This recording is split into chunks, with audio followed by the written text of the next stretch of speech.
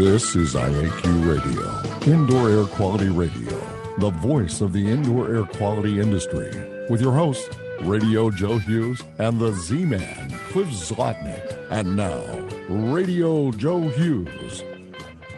Good day and welcome to IAQ Radio Plus. This week is episode 631, and this week we're going to honor McGregor Mac Pierce, an industry pioneer who recently passed. He was a pioneer in the mold industry. I met him in 2000 at a MERC class, and we've had him on the show several times in the past. A great guy, a good friend of the show, and a great instructor. So looking forward to some great memories of Mac, and we're going to play one of his old shows back. We're going to hear from a bunch of his friends, and looking forward to a great show. Before we get started, we have to thank our sponsors. They are the reason we're still able to do the show. Our two newest sponsors are April Air and Sunbelt Rentals. Our marquee sponsor is Instascope at instascope.co. Our association sponsors are the American Industrial Hygiene Association at AIHA.org, the American Conference of Governmental Industrial Hygienists at ACGIH.org, the Cleaning Industry Research Institute at CIRIScience.org, the Indoor Air Quality Association at IAQA.org, the Restoration Industry Association at restorationindustry.org, the Institute for Inspection, Cleaning, and Restoration Certification at IICRC.org, and Healthy Buildings America 2021 at HB2021-America.org. Industry sponsors are AEML Laboratories at AEMLINC.com, Particles Plus at ParticlesPlus.com, Grey Wolf Sensing Solutions at GreyWolfSensing.com, TSI Inc. at TSI.com, Sunbelt Rentals at sunbeltrentals.com, April Air at AprilAIRE.com, and Healthy Indoors Magazine at healthyindoors.com. And now you can win a cool prize. It's time for the IAQ Radio Trivia question. Be the first to correctly answer. Simply email your answer to czlotnick at cs.com. Or if listening live, just text your answer from your computer. And now, here's the Z-Man. Hello, everyone. Congratulations go out to Dawn Weeks in Canada, who was first to identify 80% as the percentage of people confirmed to have COVID-19 that later develop mild or moderate symptoms. The IAQ Radio Trivia question for today, June 25th, 2021, has been sponsored by TSI Inc., an industry leader in precision instrumentation for the monitoring of the indoor air. Learn how to expand your IAQ investigations at TSI.com. Here's today's IAQ Radio Trivia question. The Three Little Pigs is a fable about three pigs who build three houses of different materials. A big bad wolf blows down the first two pigs' houses, but's unable to destroy the third one. Today's trivia question is, what materials were the three houses made of? Mac Pierce was an environmental health consultant specializing in indoor air quality problems. He held a master's in public health from the University of Minnesota and was a nationally recognized speaker on mold issues. Mr. Pierce was one of the instructors at the Mid-Atlantic Environmental Hygiene Resource Center, which was founded in 1992 as a program of the University Science Center, a Pennsylvania science and technology corporation owned by 18 colleges and universities and academic centers from 3 states. Mac investigated mold problems in homes, commercial buildings, hospitals, clinics, and skyscrapers, and he made mycology marvelously interesting. Mac loved learning, never ceasing to pursue books, engaging with friends, swimming in the lake, Watab Lake, and hiking at his river cabin near Bernard. Cliff, I want to go to you first on your memories of Mac. Okay, well, first, Mac kind of popped on my radar screen when I found an article that he'd written on flood damaged homes. And I felt that I wanted to get to know him. So I called him up on the telephone and spoke with him for a couple of hours. I was so, I guess, impressed that I just wanted to share this guy with my world. And at that time, my world, as it is today, is engaged with people who are involved in disaster repair and water damage restoration. I was instrumental in selecting him as one of the speakers for the inaugural Water Loss Institute event, which was held out in San Francisco Bay. While taken aback by his choice of attire, when he came to the podium, he literally killed it. I mean, he literally blew everyone away. He was the most popular speaker at that event. This is also the opportunity that I had to introduce him to Pete Consigli, and Pete then introduced him to the people in his world. So we can move on now, Joe. I think we've got Mike McGinnis on the line who worked with Mac at Merck. And Mike, let's see if we've got you on. Hello, Mike. I'm here. All right, buddy. Hey, great to talk to you. You've been, I met you and Mac and Joe Stevebrook actually during the same class back in around 2000 at Merck. I wonder if you could just. I feel bad for you. Actually, it was pretty good. Davidge Warfield. It was a great class. Wonder if you could tell us a little story about Mac. I can tell you lots of little stories about Mac. Cliff, thanks for your trivia question, because I have a list of Mac-isms here I'm going to share with everybody, but you reminded me of one more, and that was, even the dumbest of the three little pigs didn't make his house out of paper. Well, that's right. So in any event, I gave a lot of thought to this. So last winter, or 2 winters ago, right before COVID, I'm down in Florida, and I'm giving a presentation, and they gave me an hour to talk, which for me isn't a lot of time. And so I started talking, and some lady put her hand up, and she goes, "Can I ask a question?" And I'm like, I'd really appreciate it if there's no questions, because I don't have enough time to talk about what I want to talk about anyway. And besides, I don't really like you, which cracked the whole crowd up. And then afterwards, I thought to myself, you know what? I just channeled my inner Mac, because I can remember Mac, going nuts at summer camp and a couple times, and just, entertaining dumb questions from the crowd, and, just sloughing them off and all that stuff in his own inimitable way. So, anytime anybody out there feels like channeling their inner Mac, feel free to do that. So I met Mac in Charlotte, North Carolina at an RIA convention, thanks to our global watchdog. Pete's responsible for pretty much everybody I know in the indoor air quality industry that I like anyway. And Mac and I hit it off immediately, and I'm watching him present, and I like presenting. I'm like, you know what? I like his style. It's just not too serious and right on with everything he said.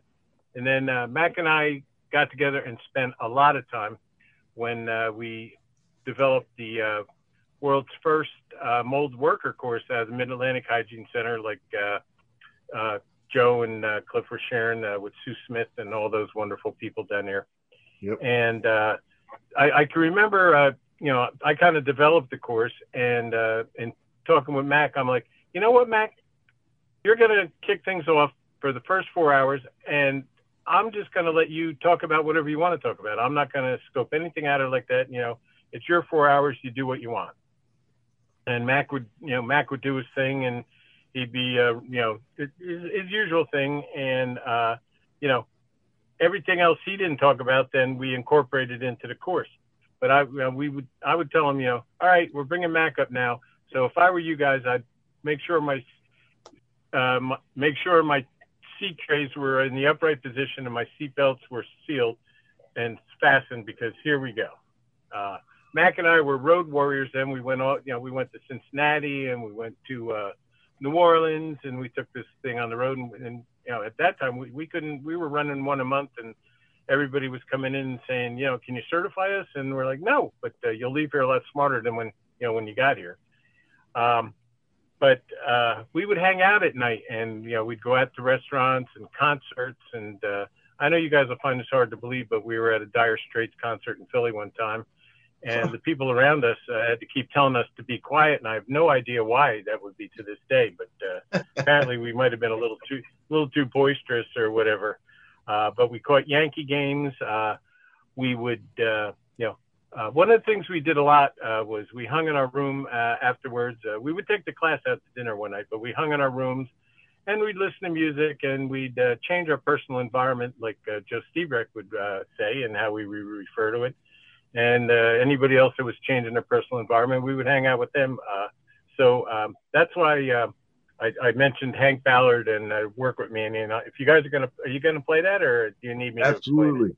Okay. Well, the story behind that was I have a daughter named Annie, and I mentioned that, and Max says, "Oh, well, how about that?" And he pulled out Hank Ballard and the Midnighters, and he played the song "Work With Me, Annie." And I'm like, "Oh man, another band I can listen to, right?"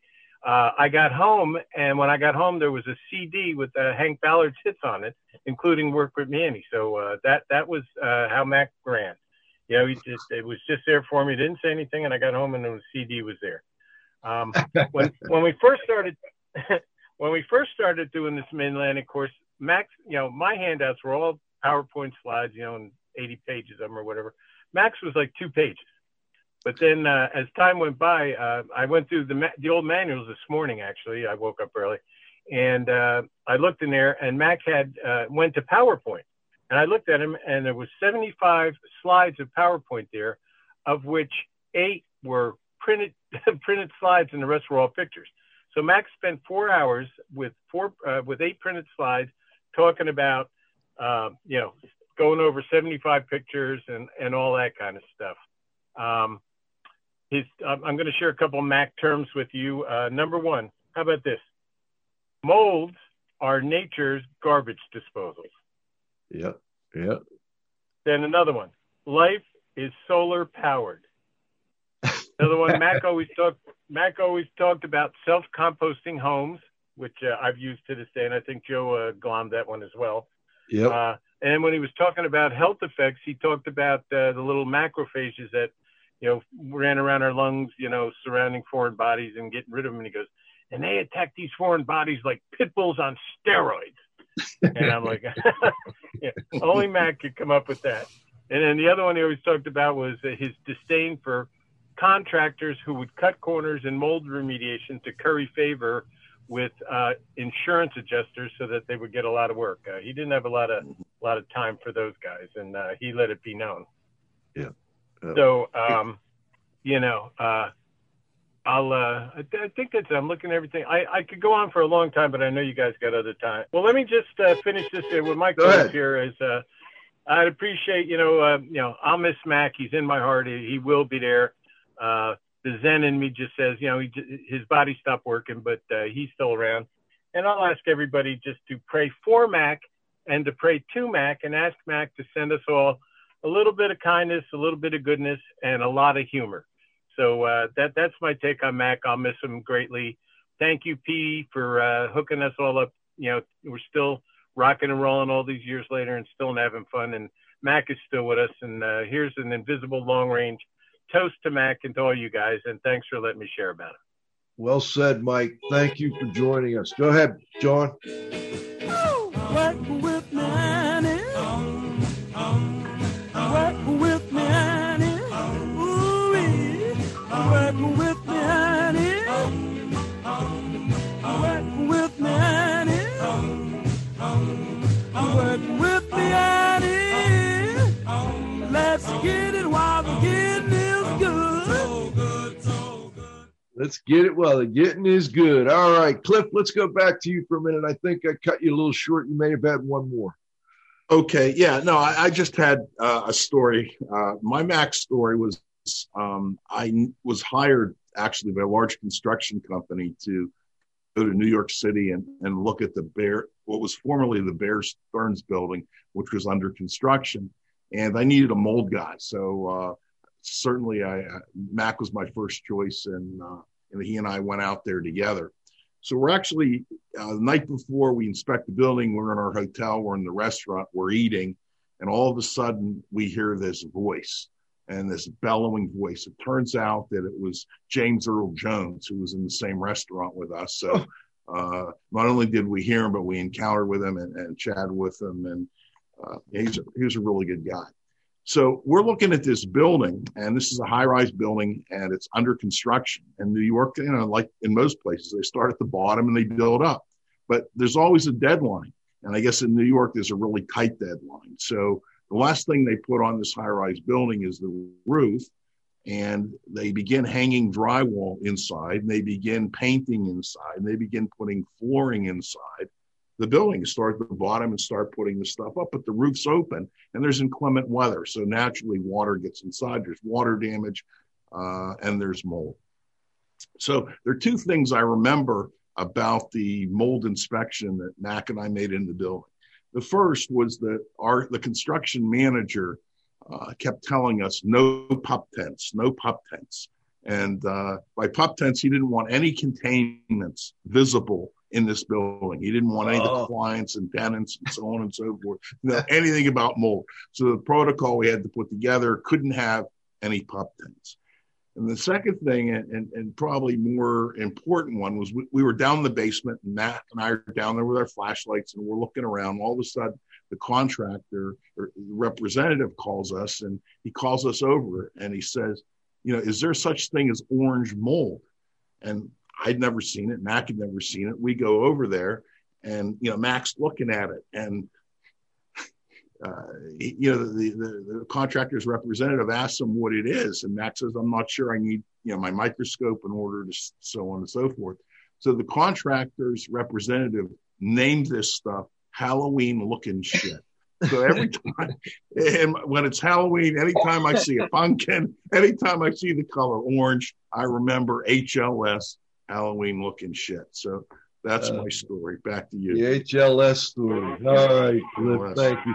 Hey, Cliff, this is Mike, and I looked at that same building on your request too, and all the mold was on the sheetrock in the elevator shafts.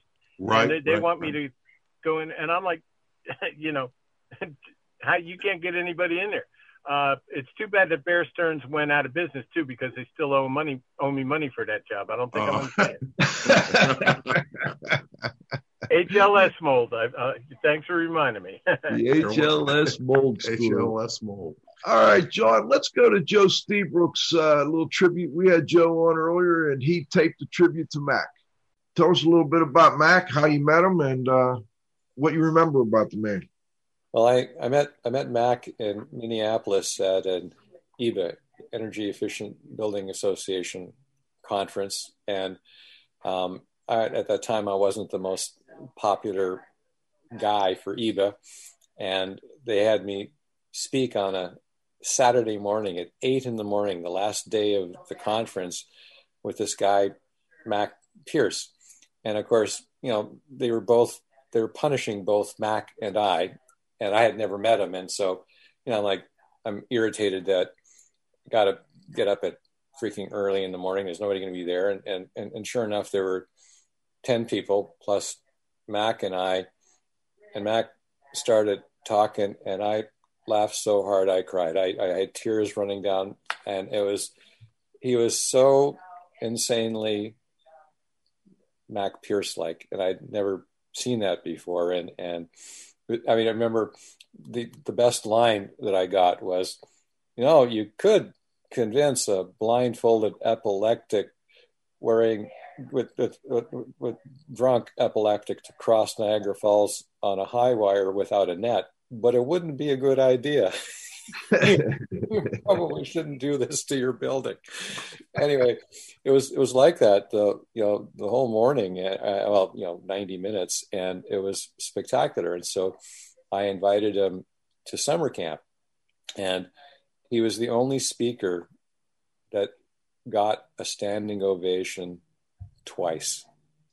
Legendary. Of all of, of course, those of you who met him or knew him, knew how spectacular he was.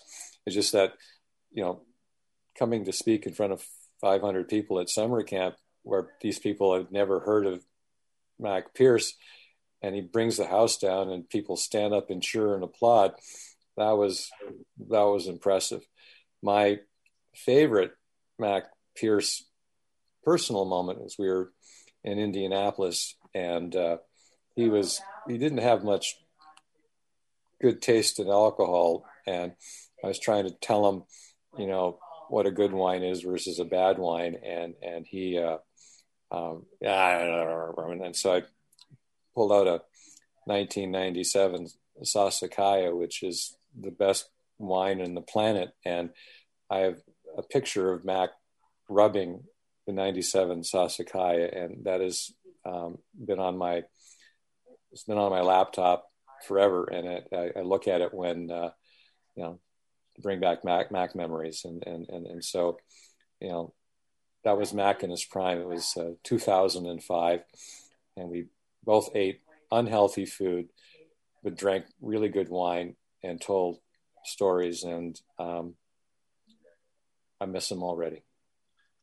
Yeah, I met both you and Mac at Merck back in 2000, and one thing about Mac is he did not suffer fools very well. No, he did not, and but that's okay. I think fools deserve not to be suffered.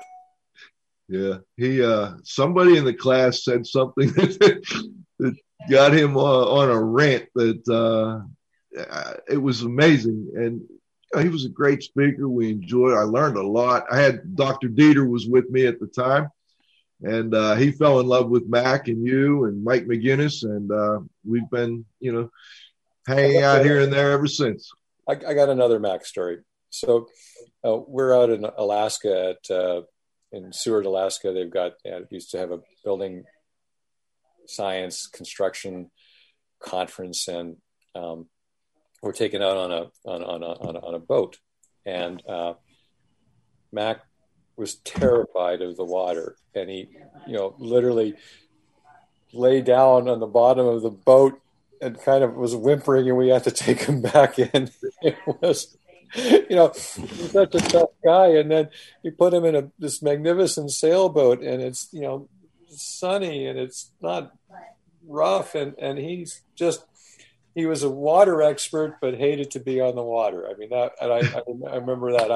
I teased him at first, and I realized, well, no, this is not teasing anymore. This is okay, buddy. Well, we're Markham, turn the boat around. Markham George, turn the boat around. We gotta. This is serious. Mac is not handling this very well. Anyway, so a world famous water expert who couldn't be on the water. I mean, MacGregor Pierce. Love you. Amazing. Man. What Mac taught a lot on mold and mycology. Is anything that stands out that he taught that you think our listeners might learn from? He thought mold testing was a waste of freaking time. Right. And he was right before a lot of people. He was, he said, Joe, you're a mold expert. And I said, huh? I'm not a microbiologist. He says, but you know water. You don't look for mold by looking for mold. You look for water because the mold needs the water. So water experts are better mold experts than mold experts.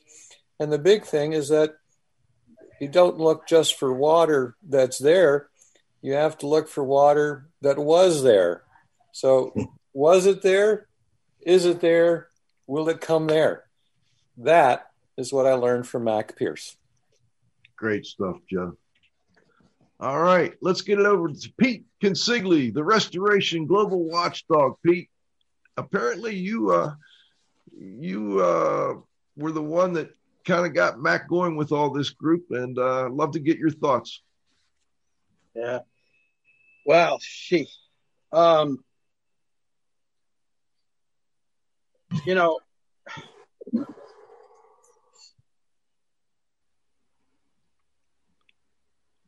above all, it's funny listening to Joe. I didn't think I was going to get emotional, but Well, listen to Mike and Cliff and Joe brings a lot of memories back for me. Above all, Mac was a building scientist. He was a master of public health, and for years they encouraged him and his friends like Pat Hellman and others at the University of Minnesota encouraged him to get his PhD, and he could have. But I just think he probably didn't have the patience to write the thesis and go through the whole process. He got his PhD in the streets and dealing with people and being able to take, him and Joe had one thing in common. They could take very complex ideas and principles and scientific principles and put it down on a fifth grade level and just make it not only understandable, but, enjoyable and fun to listen to. And that's very hard. So when Joe says, Max says, don't look for the mole, look for the water. And, Joe obviously is a building science guy and he specializes in intrusion and building envelopes. It's building science. And so all the diagnostic work and all the investigation that Mac did really is rooted in building science. And the mold is almost secondary to it. And, when I learned that firsthand of working with him for so many years. So I got a list of all kinds of things here. And one thing I will say is that at one point, you've been flashing a lot of photos up there. You had the one of Mac with the tambourine. That was a summer camp photo. There was another one, him at summer camp. They had up with the two of the long-term summer camp participants, and then they had their outdoor summer camp kitchen in the back. He was holding court. He was talking. But the one with the tambourine, that one they're holding, there's a summer camp kitchen. But the other one, they had the tambourine. That was in the room with the band, right, where he's grooving. And he was music. He was omnipresent all the time at all the summer camps. That was in the clubhouse where the bar is and where the band would play. And the thing is that so the 1 year, that other photo, John, put that other photo up there, the one with Steve Brook and then Pat Hellman, the Restoration Good Guy Award. So what happened is this was in 2009, and for whatever reason, Mac couldn't make it to summer camp that year. And so the REA did this special award that Patty Harvard did. It was a surprise for Joe. He didn't know about it. And since Mac wasn't there, we had Pat Hellman. He's the PhD professor at the University of Minnesota. Anyone that's been around summer camp in the building science world, he's another one of these Twin City guys with a lot of talent in the Twin Cities. And we did this presentation about Joe and Mac for 15 years of service to the restoration industry to help the industry understand building science and mold. And Pat accepted it on Mac's behalf. And then there was an article written up in the magazine where we actually dropped a picture of Mac in there and we did a little write on it a couple of months later. And but the main reason why we did that, and we wanted to do it in front of that audience with that crowd, is to recognize them with their peers on how much they helped another industry. And anyway, we in the history of the RIA, I know of no other speakers that were more highly lauded than Joe Stiebrook and Mac Pierce. They were 1 and 1A, and you could put them in any order you want. And we're talking a sustained excellence of 10 to 15 years, contributions to the magazine, presentations at conferences and conventions, and networking with the members. And it's unparalleled. In the WLI conference that Cliff talked about in 19, Mac was part of a panel with Peter Sirk and David Bierman, and they gave a mold presentation back in the day when, the mold is gold era hadn't even started yet. People outside of the core industrial hygiene community, they didn't know who Phil Morey was yet, and all of these guys, right? And Mac gave this presentation to an audience of about 300, who at the time a lot were skeptical. What's the big deal with mold? And at the end of that presentation, that panel got a standing ovation that lasted for over a minute. So kind of like Joe said, very rarely did people at these high quality events, a summer camp and others, did people get a standing ovation. And it was that kind of thing. And of course, look, Peter and David did a good job, and Mac was the linchpin. He was the glue that held that panel together. He was absolutely fabulous. I remember when Mac came down now. So Cliff had told me about Mac. And he said, Pete, I met this guy. He's going to be like the keynote kicking off for a conference. And he's a little different. I go, different? Why? You preach it to the choir, different. Like I'm supposed to be shocked that he's different? You know, I mean, come on. So anyway, we're down there in the meeting room early getting it organized. It's about 6:30. And all of a sudden, this guy busts into the room. And I didn't know who Mac was, and I hadn't seen a picture of him or anything.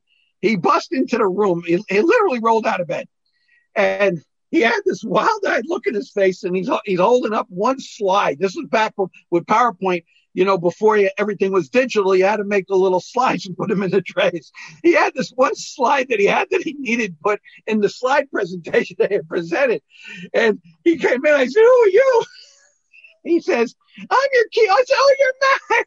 So he goes, yeah. So anyway, I said, well, give me the slide, Mac. No problem with being there. He goes, I need coffee. I said, yeah. I said, hey, by the way, Mac, you plan on getting dressed up for the event, right? Oh, yeah, don't worry, no problem. He shows up an hour later for the event. I think the only thing different that he has, he put that little custom string tie on. Anyway, but nobody cared. You know, it was pure Mac. It was so unique. It was such a great style. It was unbelievable. You know, the Merck thing was really a riot. Cliff and myself had went there in the mid '90s, and we saw Steve Brook and a bunch of us went with Peter Sirk, and there were a number of us. And then we that's when we first met Shin Yang and John Tiffany, you know, and Phil Morey and all these guys. And so Cliff and myself eventually wound up doing a special fire and water restoration under the Merck program to teach their audience on the emerging field of restoration to them. And at one point I said, you know, this mold thing is getting big, Sue. I said, you need to put a mold conference together. I said, I got the three perfect guys. I said, you get McGinnis, who already was a trainer with Merck. I said, he'll do the health and safety stuff. I said, you know, he's the industrial hygienist guy. I said, then we got this guy, Mac Pierce, who she kind of really didn't know you. I said, hey, you got to trust me. He's going to take this dry top of a mold and blow the audience away. And then she already knew who Davidge was, and Davidge had been around for years. And I said, he'll put the remediation angle to the whole deal. Well, they did that 2-day course. And the first course that we did, the room was packed. And we built a containment center down in the basement of Merck. And then we decided we did a fit test respirator for everybody in the class. Now, the guys in that class, Joe was there with Dieter, like he said. Peter Sirk came. Bob Crow was there. I could keep going down the list. A lot of the people that are in that class. And Mikey, this is on your behalf, Mr. McGinnis. Mike likes to say they were the first guys to do this mold class. And when Mike was talking about the people, like, can you certify me? Certify? Well, there was no certification yet. But then a lot of people that attended that class then became prominent, well-known trainers and entered into the certification field based on the information that came out of that Merck class of those three guys. But I remember when they did the fit testing, Cliff had a beard, and Cliff was in the class, and they're going to fit test Cliff. So there's 35 people in the class. Cliff's up there. And I mean, but wait a second, the OSHA law, you know, you're not allowed to fit test somebody with the facial hair. So McGinnis says, and Max, well, let's see if we can do it. That's all BS anyway, right? So they put the respirator on Cliff, and with the facial hair, they have it on him, and then they got the irritant smoke out, and they're trying to see if Cliff will cough to bust the test. They didn't have a good seal. They tried for a minute and a half. They had people in the audience coughing because they weren't wearing a mask. And Cliff stood there like the Statue of Liberty. He didn't bat an eyelash. As a matter of fact, as I remember, even the inside of the respirator didn't clog up. And anyway, somebody said to Mike, well, Mike, what about the OSHA? Don't worry about that. You know, anyway, so Cliff was good to go. I remember that from that. I'll tell you the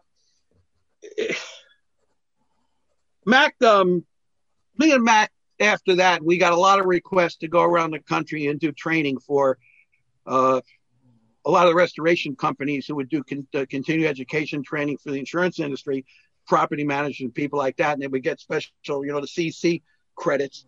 Yep. And we used to do these tours. We would tour Kansas, North Carolina, all these various states where a lot of the members were. 1 or 2 members would host something. They would get these courses approved through the states. And a lot of those states had the reciprocal agreement. And then one guy would say, hey, that went good. Then that went good. And this was back in the day when people didn't know what mold was. Mold was still covered under the insurance policies. And I'll tell you, some of the some of the programs. I'll tell you two things in particular, and this is a true story, and you can't make this stuff up. In Kansas, one of the sponsors there out in western Kansas called up. He said, Pete, you think we can have you and Matt come back? I said, well, yeah, I imagine, we'll see. He said, well, what's going on? He goes, you guys were such a big hit. He goes, we got guys that didn't give us work and wouldn't work with us for years who said, those two guys, that Italian boy from New York and that other guy, that other guy, the guy, he said, yeah, that guy, Matt, because they didn't have to explain who he was. He said, the calls that we got were unbelievable. We had that in North Carolina. As a matter of fact, one of the past presidents, a good friend of Cliff's and mine, Frank Eden, Mac and me did one there in North Carolina, and we had the room packed. We had a big stage. It was well over 100 insurance agents and adjusters, and it was pretty tough in North Carolina to get that course approved. And I remember Frank calls me about 6 months later. He says, Pete, he goes, we got to book you guys to come back. I said, why? He says, the insurance commission department in the state of North Carolina getting so many requests to bring you two guys back because they got more agents and people who want to get the credits, and they don't want to go listen to one of these dry presentations where you get a guy reading out of a policy manual book. And anyway, but that was the kind of stuff we did. Now, I remember we did one for Alan Geltz in New Jersey and the IRS boys, and the room was packed to the hilt. And Alan, they were very nervous about how the audience would receive Mac. I said, don't worry about it. And I remember Mac gets out there, and I would usually do the opening and the setup and bring Mac out. And Mac was over in the corner chatting to something. I got 100 people in there, and I go, hey, Mac, you're on. Oh, he goes like this, and he comes out there, and then he prances, And so before I do it, so the two of us are up there, and we're like Abbott and Costello. We got a room of these serious New Jersey adjusters, and of course Alan and all the sponsors, they're all nervous as heck, And he goes, the ringmaster is called. He says, Pete's the ringmaster and I'm the show pony. And I go, well, what are you trying to say, Mac? I'm putting a circus on anyway. That was it. And I sat down, and Alan is like, I can see him back there going like this. Anyway, Mac took the stage. We didn't just say anything more. We blew him away. It was just fabulous. And I remember, he has these great expressions and these Macisms, and this thing with sampling that they talked about. Mike talked, and Joe talked about the sampling. So Mac starts off this one presentation. It says something about sampling, and he goes, well, sampling. Let me tell you about sampling. And at that time, Bill Clinton was the president. So he says, you could be walking down the street. I'll tell you about it. You want to take a sample? He said, it's like walking down the street and there's some bum sleeping in a sidewalk, and you kick the bum and you say, hey, pal, what do you think of Bill Clinton? He goes, there, I took a sample. Now, I didn't know how to know what the connection was in that. And this stuff just came off his head, but the audience is laughing, and they're just thinking, I guess what Mac's point is that taking the samples, at the end of the day, it's an opinion. And too many people that took samples, they put too much reliance on the samples. But he says, what do I need to take a sample when I can see the mold growing on a wall? Now, look, we do not get it. There's a lot of IEPs on this call. We don't have to get in the physical, the discussions about the post-remediation verification litigation. We all know that stuff. But put it in the context, 25, 30 years ago, when mold was on the uptick, it was still covered by insurance and everything else. And you had these hardcore people that saying, well, show me why we need to pay. Why do we need to do this? And one of the big problems was back in the day, maybe I am just preaching to the choir. Oftentimes there's so much money paid on evaluation, assessment, and sampling. And Cliff could finish the sentence for me. There's no money left over for remediation. There's no money left over to do the remediation. And once they went into the policy limits and started limiting coverages, that became a lot more important, didn't it? Yeah. Because at the end of the day, you have to remediate the job. Yep. And people want money to pay for that, obviously, if they have coverage. And that's the most important thing. But, that's a lot of early history that took place. These are true stories. There's a little embellishment, maybe not. But I got to tell you, we really didn't really go far, fall far from that. I will close with this, and then I know we're going to move on. And I don't know how many people are going to stick around till the end of the show, because I know we're going to do the replay of Mac's show, and then we're going to do the roundup. And one of the things that we're going to do is we have a presentation that Mac did in 2007. That's a classic presentation. Matter of fact, him and Steve Brick were the two mini coach speakers in Garden Grove, California, the REA Fall Conference. And Steve Brook did a presentation. This is in 15 minutes. We call them mini keynotes. He did a presentation called the second law of thermodynamics for dummies. And Joe had 10 slides, and he made it as simple as he could possibly be on understanding the second law and how it applied to evaluating and drying buildings. Mac's presentation was called The Idiot's Guides for the Rules of Drying. It was hysterical. And what Mac actually did a research study to prove his point by cleaning his socks and then drying his socks through the various methods of air drying, using heat, doing all the different drying methods. He weighed the socks, he took the water out, he measured the time, and he created the rules of drying for idiots in the classic Mac style. It's unbelievable. And I think there's a whole new generation of people that need to grasp the rules for dummies and for idiots, which we took that, off of those series of books. They quite frankly are not really for dummies and idiots. They're taking complex principles, putting them in the most simple forms, and then relating them to people so that they can actually apply them in practice. Because if people can't understand and apply these principles in practice to do a better job, to solve their customers' problems, to get the property managers and insurance companies to pay the bills, if they can't do that, then what difference does it make how much you know and whether you passed an exam and whether you did all that stuff? It has no application at the end of the day. And Mac was the kind of guy, and Joe Steve Brook and others, and McGinnis falls right in that path, and there's many others who are able to present those type of principles from practical field experience and training and scientific training and study, and give it to practitioners and people that had to apply it in the field. And of course, that's as big a challenge today as it ever was. And I'm going to go through that presentation in a lightning speed at the end. Mac used to do that when he had to speed his slides. He said, watch out for the flashing lights, don't get, like that as you go through the old days, you'd flick the slides and have those trays going around and the flags would be flashing up there. And Mac was brilliant at doing that to stay within the time frame. I love the guy. I miss him. I think about him, and in my closing during the roundup, I'll share my final story and the final conversation that I had with Mac, which I will always remember. And, and a couple other little things that I remember. Joe, before I turn it back to you, this is what I'm thinking. You never, when we wanted to put this together for Mac, we wanted to wait to do this show after the celebration of life, which I guess was yesterday, the day before. You had, John had put that little sticker up there that went out, and it was in the Twin Cities, an Italian restaurant. And of course, all his friends and all his buddies, a couple of them were called in. I could see they're actually on the call now.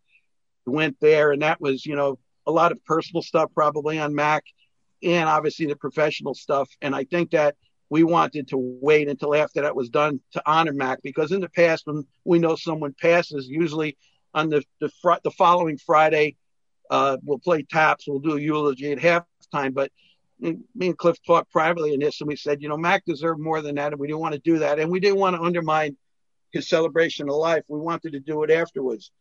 The old hindsight and foresight, if it had rethought it, what we did is we're trying to combine a flashback show, which is essentially playing the show from before, with doing the special tribute. But at the end of the day, we could just do the entire show as a tribute of his friends, telling stories, talking, and in essence, celebrating his life from a professional manner to what we knew.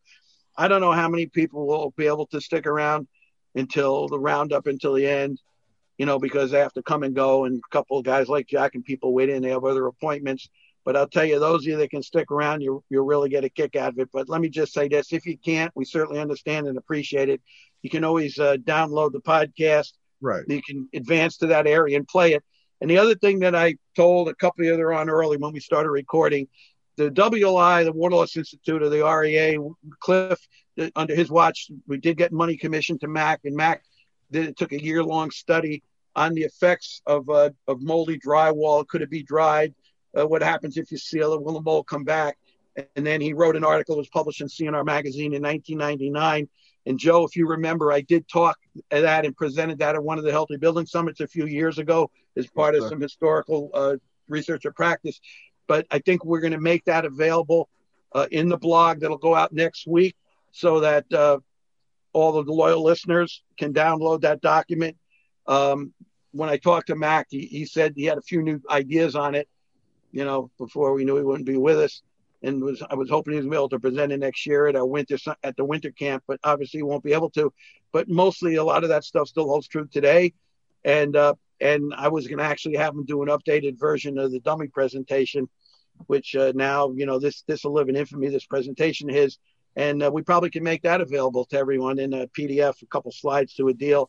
And there's a handful of other things. We're going to try to really put a resource package together besides Cliff's blog, which is just unbelievable. Nobody knows how to do the blog like Cliff. And he'll capture all the key talking points from all of us that have talked and the show, because the flashback part of the show was in the pre-blog days. And a lot of you guys who listen in know that when we rerun these or do a second interview on some people who are still with us, and Cliff always takes those points and integrates it in the blog to memorialize it forever. So it's going to be a very special blog, and we'll have some attachments and links that John Faith will do a great job that you guys will be able to access and download and, circulate them and share them with people. I think they still have a really high educational value. So I know I went a lot longer than I should, Joe, but you wound me up, you pressed the button, and that's just the way it is. So, Pete, thank you so much. We always appreciate your contribution, and especially this week. Mac was a great guy, and we're going to go right now to our show we did with Mac. This is show 138, episode 138, I believe it was. We're going to replay that, and then we're going to come back with the roundup. We've got it down to about 40 minutes here, so sit back, relax, enjoy. And if you're looking forward to the roundup, you can always download us later on YouTube and skip forward to the roundup. So, John? Thanks for joining us, Matt. Hey, hi. Hey, got a question for you. As a more mature building diagnostician. Old, you mean? Yeah. So more mature means? Well, I think less hair, right? How have your inspection methods, equipment, and opinions changed? I'd say that I've become less enamored with gadgets and more looking for suspicious things.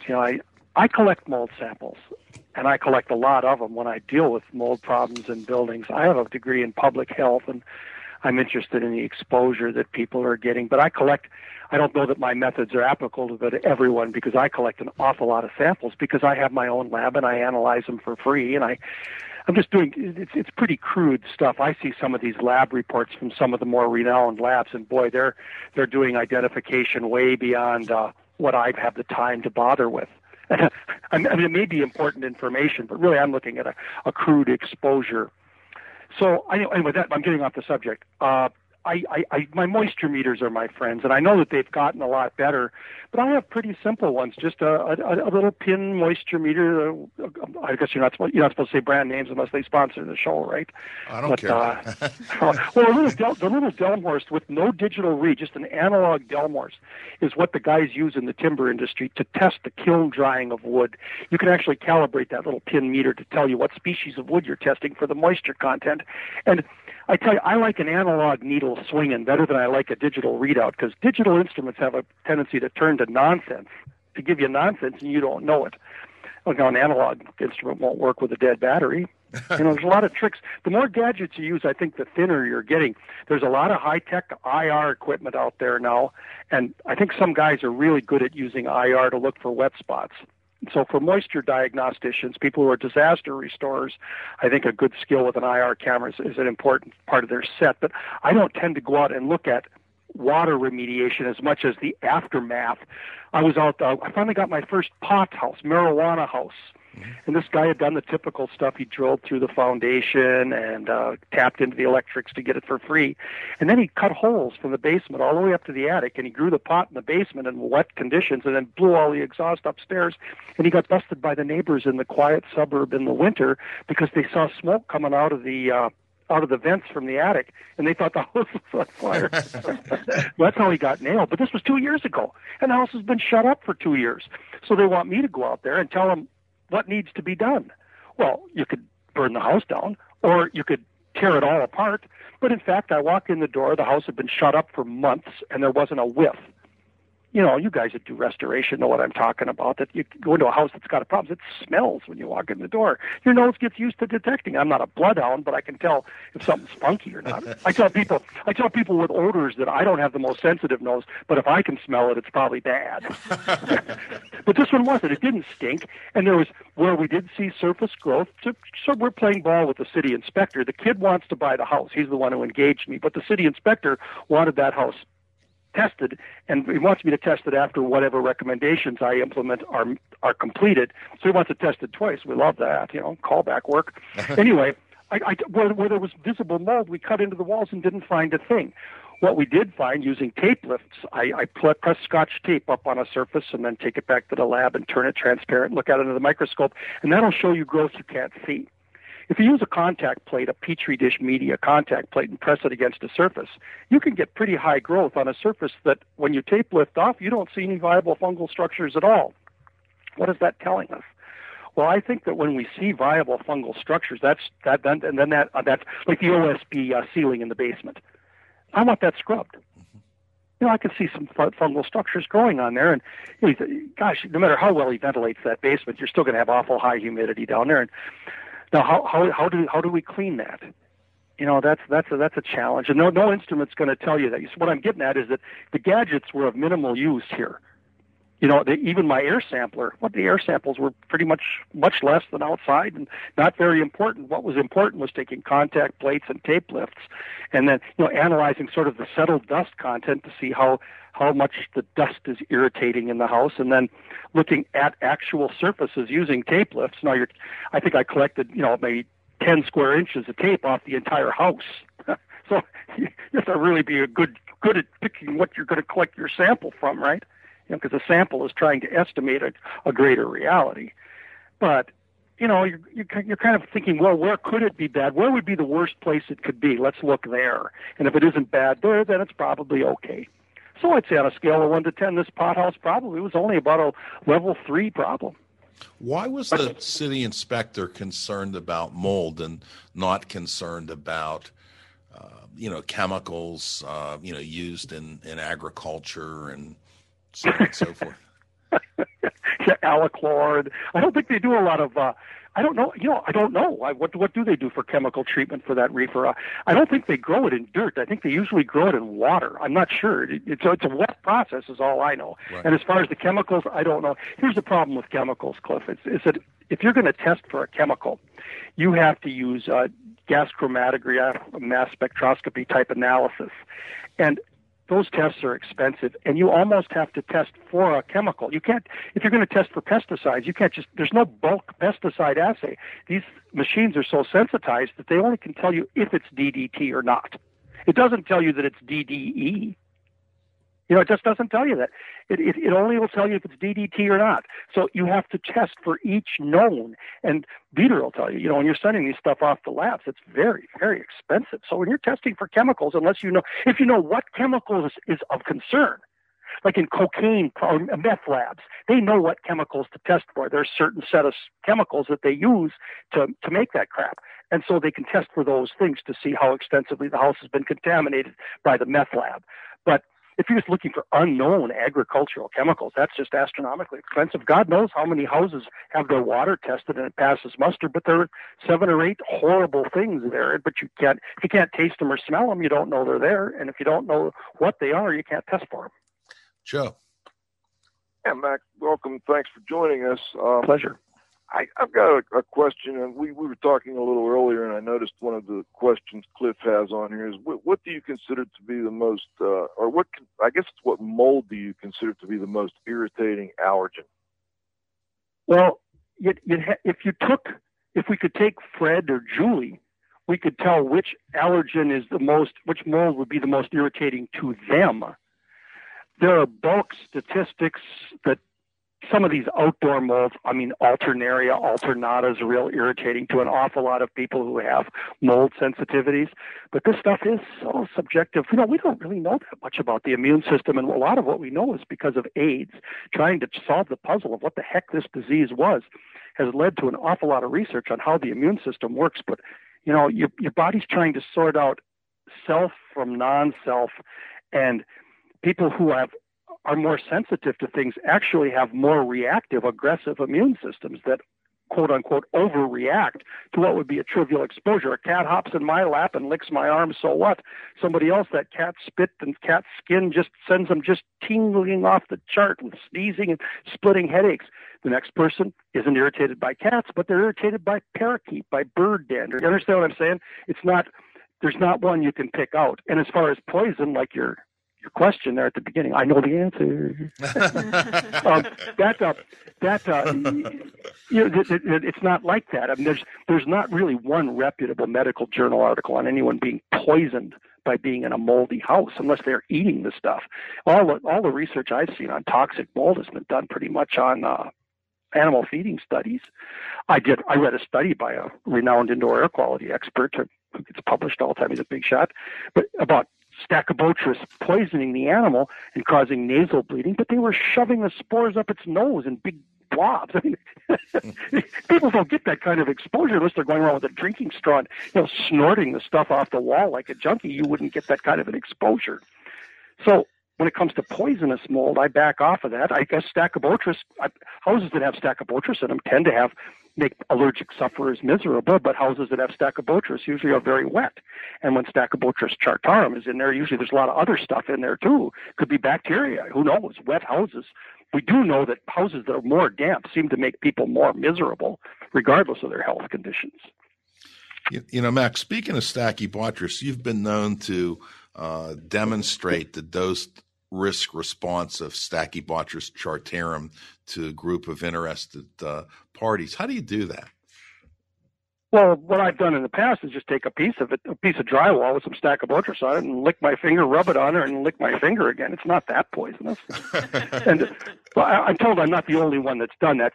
Actually, some pretty renowned physicians and stuff have done it. They weren't copying me. They probably did it before me.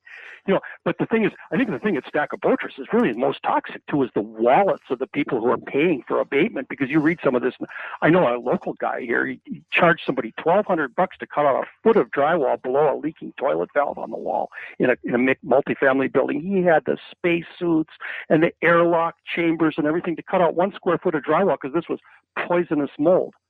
So there's been a lot of money made on it, and so. And panic mongering. I know something really bad for you that you don't know about. Everybody's so into trying to make their own life safer that it can sucker people into spending more money and being more worried about things that really aren't that big of a concern. Annie? Yeah, I'm just curious. What does mold have in common with ground soil? Taking it off the wall, what does that have to do with it in soil, though? Well, mold is an important component of the soil. The soil is probably the largest tissue in the body of the earth, and it's the vital tissue that sends up new life. And so everything that dies turns back into dirt, and then from the dirt springs the new life. That's pretty much the cycle, and maybe a little different in the ocean, but you know what I'm saying. And the molds are an important part of the breakdown team in the decomposition of spent life, turning it back into fertile material. I mean, if you have a dead raccoon, you can't grow plants in that. But once the dead raccoon rots into the ground, it produces fertile soil. And there's just a big scandal about the agricultural industry. They're composting dead animal carcasses in farm fields, and the runoff from that is probably pretty harmful. But the soil, the point is, will turn that dead cow eventually into something useful again. The point I make is that you probably know someone in your own life who's just such a worthless, lying, miserable, thieving, troublemaking, unlucky person. But even they, when they die, will be of use because they'll turn back into dirt. Wow, that's hard to believe. When you take dirt and you culture it, I don't care, unless maybe some kind of sand might be sterile, but I can't think of a piece of dirt that I haven't taken and cultured and gotten just millions of colonies per gram. The soil is just full of all kinds of fungal spores.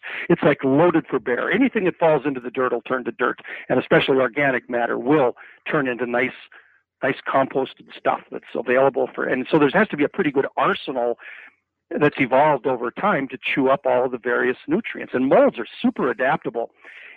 Even within a single fungal colony, there's evolution going on because they have the cells are multinucleate. There's more than one, traditional biological cell, you have the nucleus with the DNA in it, and then around the cell, and then you have the extracellular medium around the cell in the human body, whatever. But in the molds, they have more nucleuses, and these nucleuses are all over, and they're constantly dividing and making new ones, and mistakes are made in the replication of DNA, and that's what evolution is all about. Most mistakes just don't work. But if that mold is it involves a nucleus that sends out, that makes the digestive chemicals that are a little more effective for that particular kind of paper that particular colony is growing on, you're going to have an evolutionary change in that fungus right there in that little microhabitat.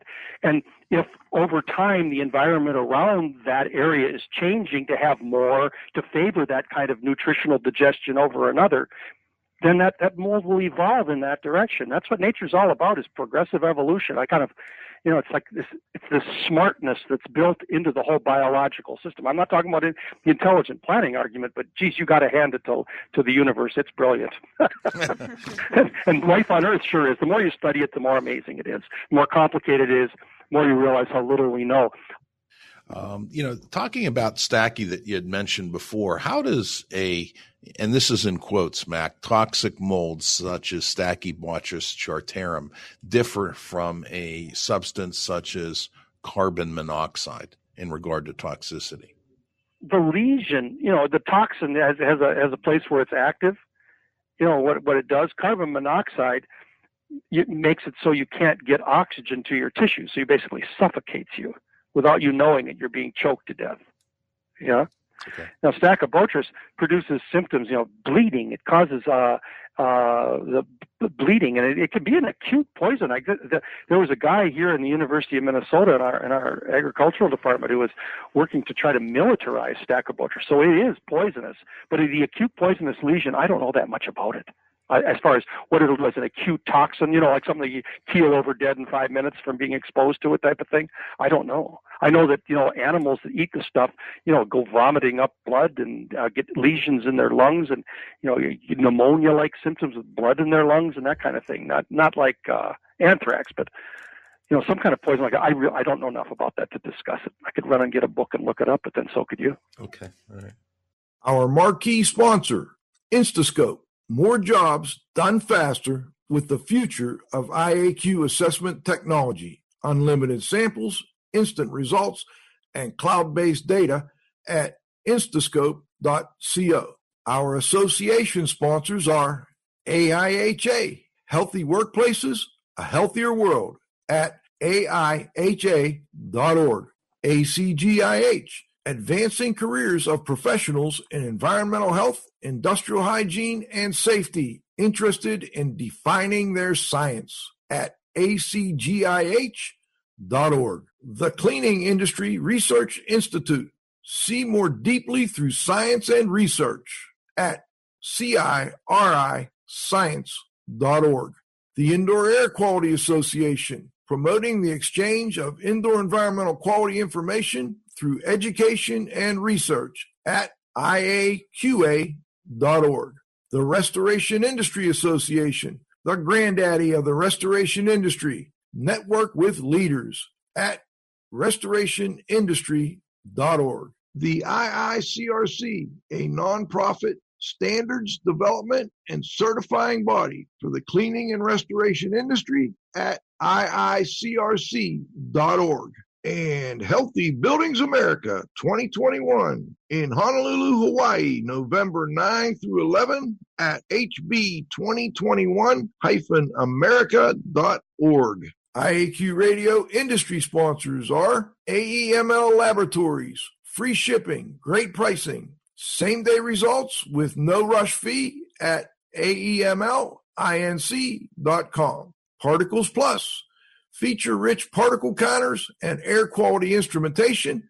Count on us at particlesplus.com. Gray Wolf Sensing Solutions, over 20 years manufacturing accurate, reliable IAQ instrumentation for portable, short-term, and continuous monitoring at graywolfsensing.com.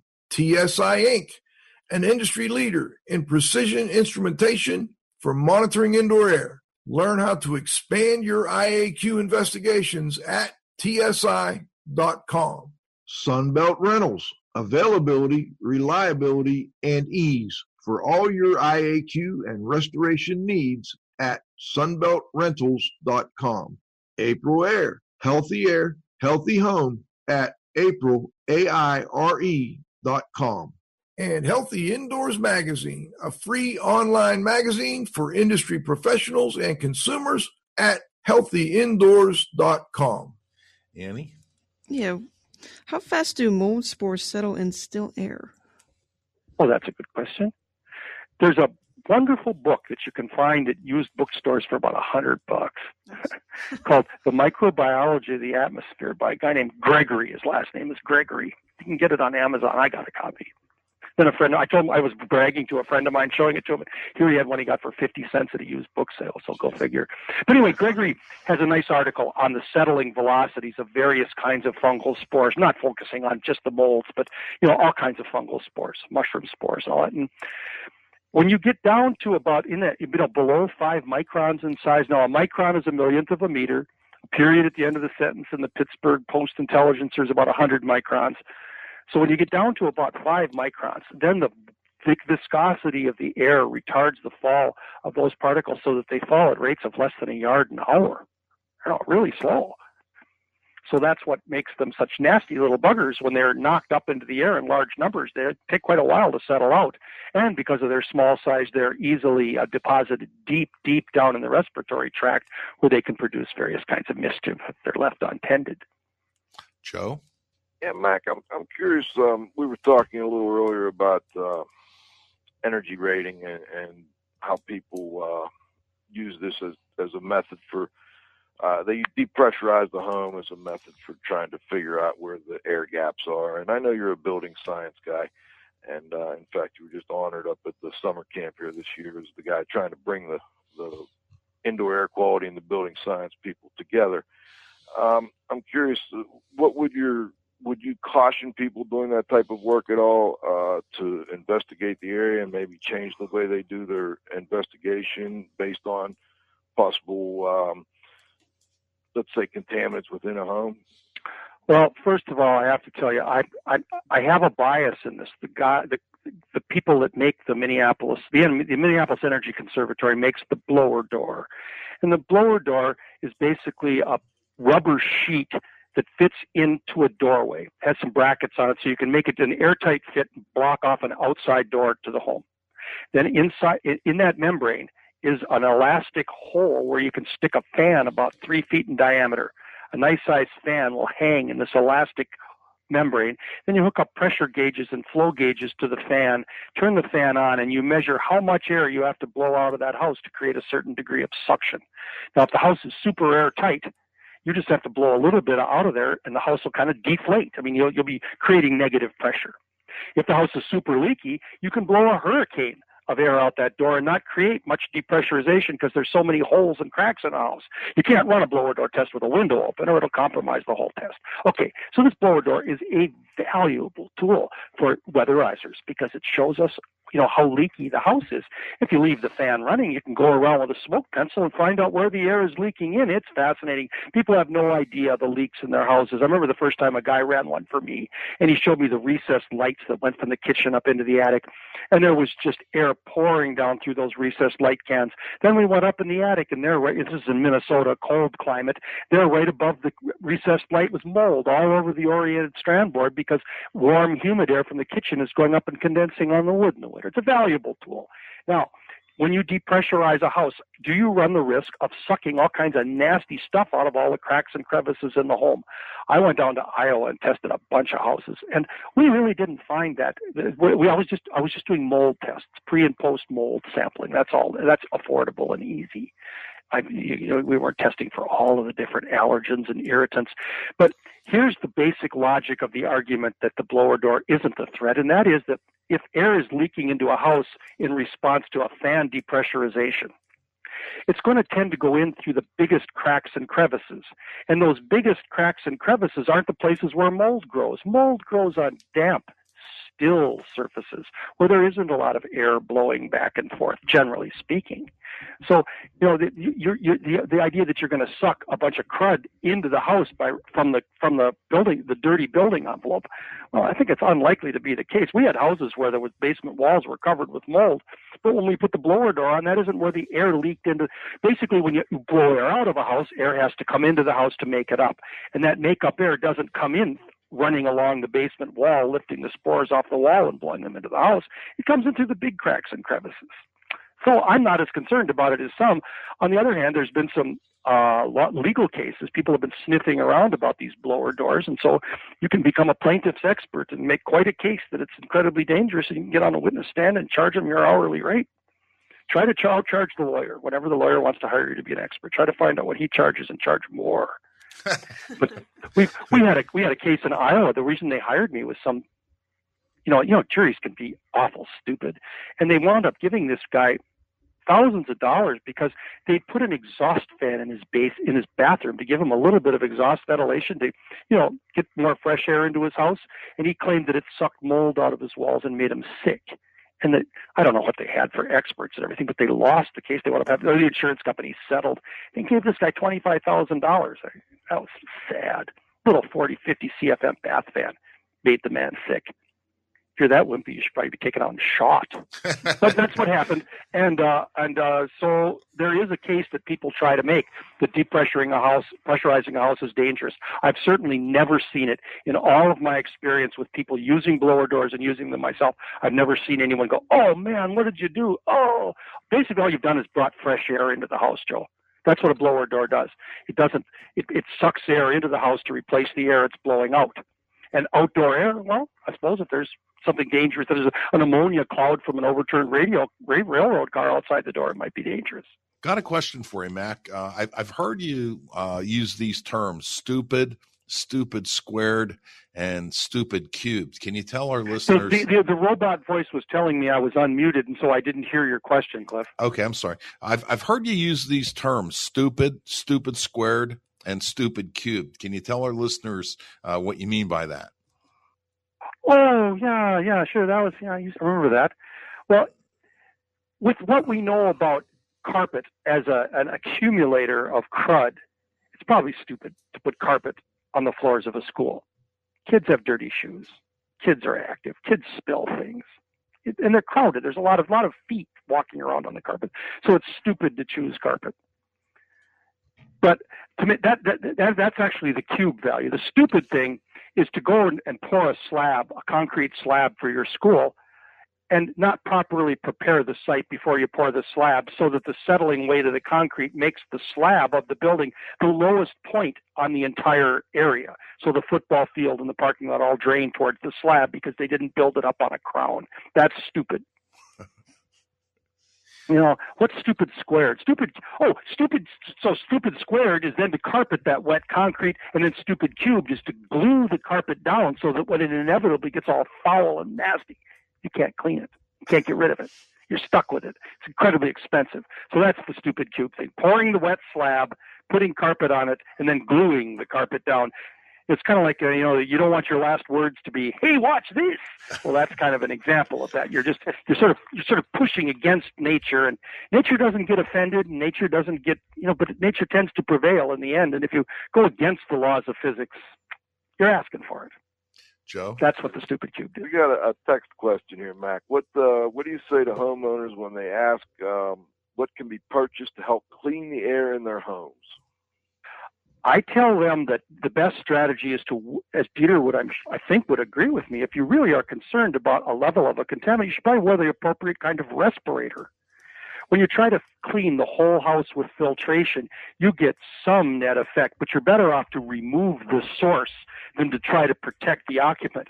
Now, on the opposite side of this, we are currently doing a project with a bunch of low-income housing with asthmatic sufferers, and we're putting filtration in. We're putting, MERV 12 filters on the return grills in these forced air homes, and we'll see whether they produce a benefit.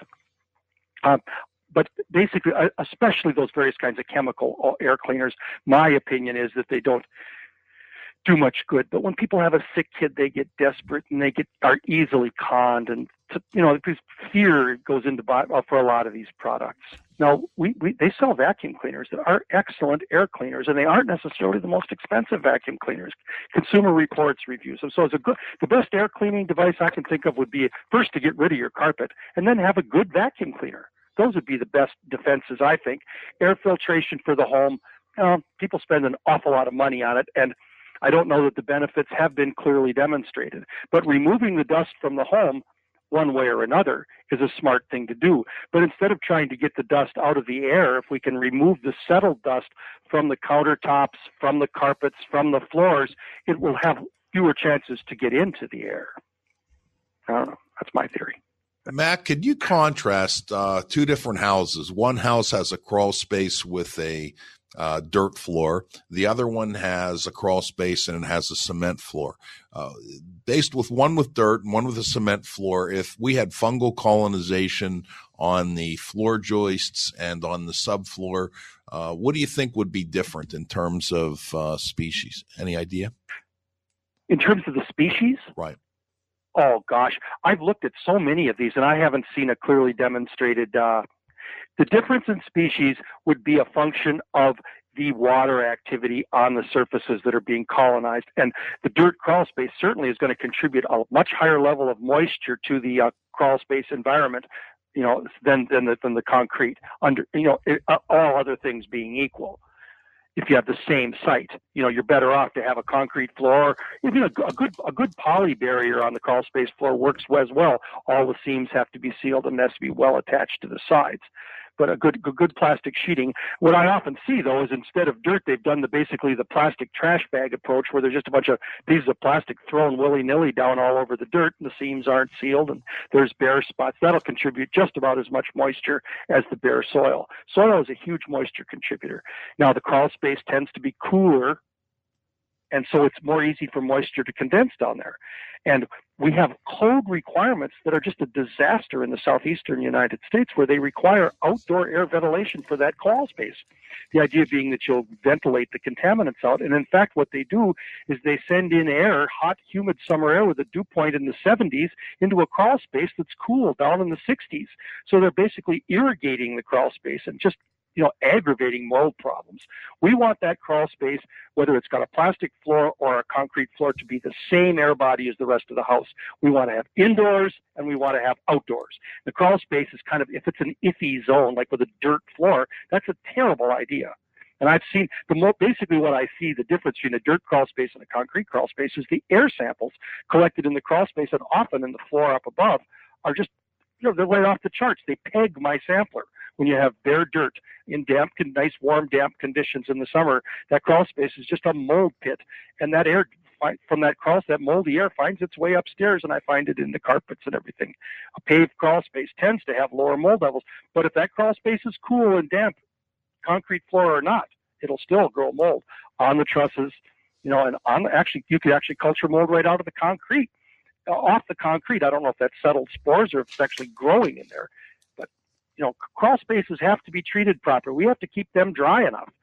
We're putting dehumidifiers in a lot of the crawl spaces in our house program I was talking to you about, our research program. Mac, let me ask a question. I want to go back to the air leakage issue, and which is going to be a healthier home? One that leaks a lot and has heat loss, or one that is very tight, leak resistant, and energy efficient? Well, assuming that the outdoor air doesn't. See, I have a number of friends that really have to minimize the amount of outdoor air they bring into their homes because they're so allergic, and they're much more comfortable with a clean indoor environment where they've used appropriate materials and prevented moisture problems to have just enough ventilation to keep the air fresh. Other people, they love to go camping, sleep in a tent. Now the tent isn't very energy efficient, but almost everybody feels good when they're camping, unless their butt gets sore from sleeping on the ground. The fact is, we just can't afford to build these leaky old energy hog homes anymore. Now, I take this back, if you live in Monterey, California, the weather half the time, you can have the windows open, because it's just perfect. The weather's perfect on the coast of California. If it never gets too hot, never gets too cold. But that's pretty unusual to have a climate like that. The areas where they grow coffee around the world are in the tropics, but they're in the highlands. So they have year-round highs of 75 and year-round low of 68. Now there you can have, that's the best of both worlds. But in a house in a climate where we have to heat like Minnesota, you have to make your houses tight and energy efficient as much as you can because you can't afford to live in them otherwise. And if you're broke and driven out into the street with a shopping cart and ragged clothes, that's bad for your health too. What about, what are your thoughts on bringing in mechanical ventilation when you tighten up these homes? Well, that's always the mantra is to make the house tight and then ventilate right. So you have to have mechanical ventilation. And the ASHRAE study that's going on now about just how much ventilation is required is a fascinating debate. I get the emails and throw in my 2 cents worth once in a while. I think mechanical ventilation has a lot of potential. But on the other hand, we're going up to these houses I was discussing in my study, low-income housing in the woods in northern Minnesota. And here they put in HRVs, heat recovery ventilators. You know what they are, Joe, right? Oh, yeah. They bring in, yeah. And the intakes are completely clogged with cottonwood and, tree pollen and stuff like that. So there's dust and bird feathers. So there's absolutely no fresh air coming into the house. We've seen heat recovery ventilators where they ran plumbing piping right across the door, the access door. So you can't open the access door to change the filters. The fancier the ventilating equipment, the smarter the operator has to be. And homeowners as a group aren't very smart. They want to use the door key to get in and out and the credit card to pay the bills and the light switches and plumbing faucets. That's about it. They're not interested. And a lot of this ventilating equipment to work properly needs to be maintained and has to be operated properly. That's why we're getting big on just having passive ventilation where you just have an exhaust fan. A couple of exhaust fans just running all the time to draw fresh air into the house. Now, we are running risks of drawing horrible, dangerous crud from places like you described, but it's a risk we're willing to take because they got to have some kind of fresh air. Otherwise, last week's burnt toast will still stink. Modern houses are being built tighter and tighter and tighter, whether you think it's good or not. So we have to have ventilation to go with it. And the trick is to make the ventilation simple and effective. Effective ventilation is ventilation that is provided to the entire place, not just a column of fresh air being dragged from a fan from one hole in one side of the house to the fan. We want to make sure that the whole house gets ventilation. And there's a lot of tricks and strategy to that. I'm a firm believer in building these tight. We've got to save the energy. I mean, we've got to do a better job building. I agree with your mechanical ventilation. I'm curious on your comment with the MERV 12, I believe you said, filters that you were putting into these low-income homes. How are you ensuring that they are changed regularly? Yeah, there's a little gadget on there that tells them when it needs to be changed out, and hopefully they'll respond to that. We have to educate these homeowners. Got it. Thank you, Mac. Mac, do you have any idea on the pressure of water moving through cement by capillary action, what it might be? I've heard Joe Steebrook say that it can lift a ton of weight a mile in the air. It's a powerful force. Then I got these high-density concretes. I've got a guy that's been talking to me about how he thinks that this high-density concrete will prevent capillary wicking of moisture through it because there's no capillary spaces in the concrete. Now, I don't know how much you guys know about that. I'm just on the learning curve myself. But generally, concrete sucks water just like a drinking straw, and it's a powerful force. So those interior basement coatings, they have questionable value. If there's a lot of hydrostatic pressure, a lot of moisture moving through that concrete, it'll blow the coating right off the side of the wall. So the only way it'll work is if there isn't a problem. I have a lot of cures like that. Medicine that'll keep you healthy if you're not sick. Matt, can you comment on moisture problems in houses related to windows and window installation and related to Tyvek? Well, I don't think Tyvek causes window problems. But Tyvek is, it's basically an air barrier for the outside of the house. It's not made... And it's something of a moisture barrier, but what they've done, the next step up in building new homes is to build these pan flashings into the window assemblies where you have this rubberized material that wraps at least the lower half of the window, because all windows leak to some extent. Now, in my old house, wherever I've had to do any kind of surgery on my 100-year-old home, those windows are in perfect shape, and so is the wood behind them. It's all perfect. But I spend a pretty good energy bill every winter drying my house out. So where it does leak, the leaks don't cause any problems because the moisture doesn't stay in that dead, still, quiet little pocket where it can produce rot, misery. New houses do have such pockets. So what they do is the window is no longer just set into a bare opening or a Tyvek wrapped opening. It's set into a rubber pan that's made to drain any moisture that gets through the window or around the window back out over that weather-resistant barrier, over that Tyvek. And so the moisture comes, if it gets through the window, it's manufactured itself, or through the install, the flashing around the side, it'll be caught by this drainage pan at the bottom, this pan flashing made of rubberized material, and then that'll drip out over that, and then drip out over the Tyvek, and hopefully then evaporate back to the outside through some kind of ventilation space that's been made. We're big up here on having houses that have real good, I like ventilated cladding, where the moisture gets back out. The cladding isn't right up tight against the side of the house. We've just had terrible millions of dollars in disasters with stucco here in my climate. All old houses in my neighborhood are stucco, and they're all fine. They're obviously good because there'd be a blank space where it rotted away. There aren't any blank spaces. I live in an urban neighborhood. All the houses are 100-year-old stucco, and they're all perfect. But the new ones, the cul-de-sacs out there in the suburbs, are just rotting at a terrible rate because you got that concrete stucco smooshed up against the sheathing and just rotting it away. And Tyvek will not save that. Putting Tyvek in between wet concrete and engineered wood product and 4x8 panels doesn't save the wood. It can't. It's not designed to do that.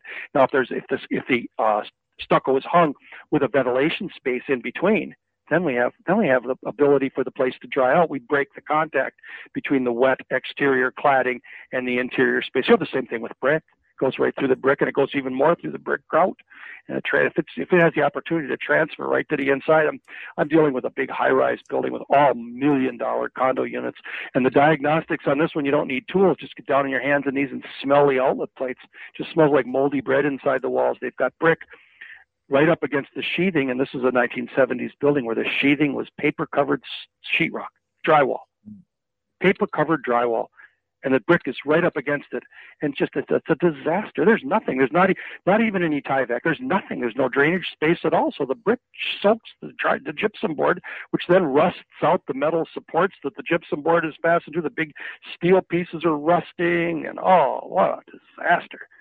Yeah, we need to make buildings that breathe and are ventilated to the outside that still have an airtight inner envelope, an energy-efficient inner envelope with a breathable exterior system.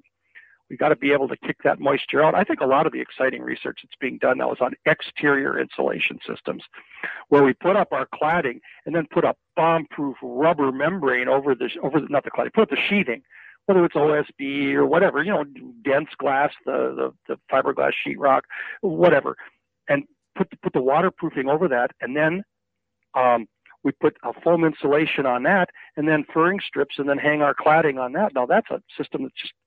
Then the wall cavities aren't going to be full of insulation. They're free for use for utilities. We don't get the condensation and the issues in the wall cavities, and then our sheetrock on the inside is safe. I think that's an exciting notion. We're seeing houses being built that way. It's a new skill set. When you're fastening that cladding, you're running a screw that's sometimes 10 inches long to get it all the way in. And guys have to be good to do that, but they can learn. Mac, you lost me for a moment there. Now, how is your old home stucking put on different from the 70s version? I don't have stucco. I got a cedar siding, but the stucco in the old timers, they would have either a mesh or a wood lath, and they would press the stucco up against that, and then behind the metal or the wood lath was a tar paper, real old-fashioned wrinkledy tar paper. And apparently that wrinkledy tar paper was fastened to wood boards, shiplap or however the wood boards were installed. The wood boards are installed to the studs. Then you have an empty wall cavity and then plaster walls on the inside. And that system, just for whatever reason, that's got a lot of different places to dry out. First of all, interior plaster is much more resistant to moisture problems than sheetrock. Drywall. I shouldn't say sheetrock, drywall. Then you got the stud cavity, it's hollow, so you can lose a lot of energy through there. And then you got wood boards, wood is a wonderful water-resistant building material, whereas engineered wood products aren't. They're vulnerable to moisture problems. They can perform structurally like wood if they're kept dry. Then we have that wrinkledy tar paper, which provides sort of a drainage plane, a break, a disconnect between the concrete stucco and the wood boards.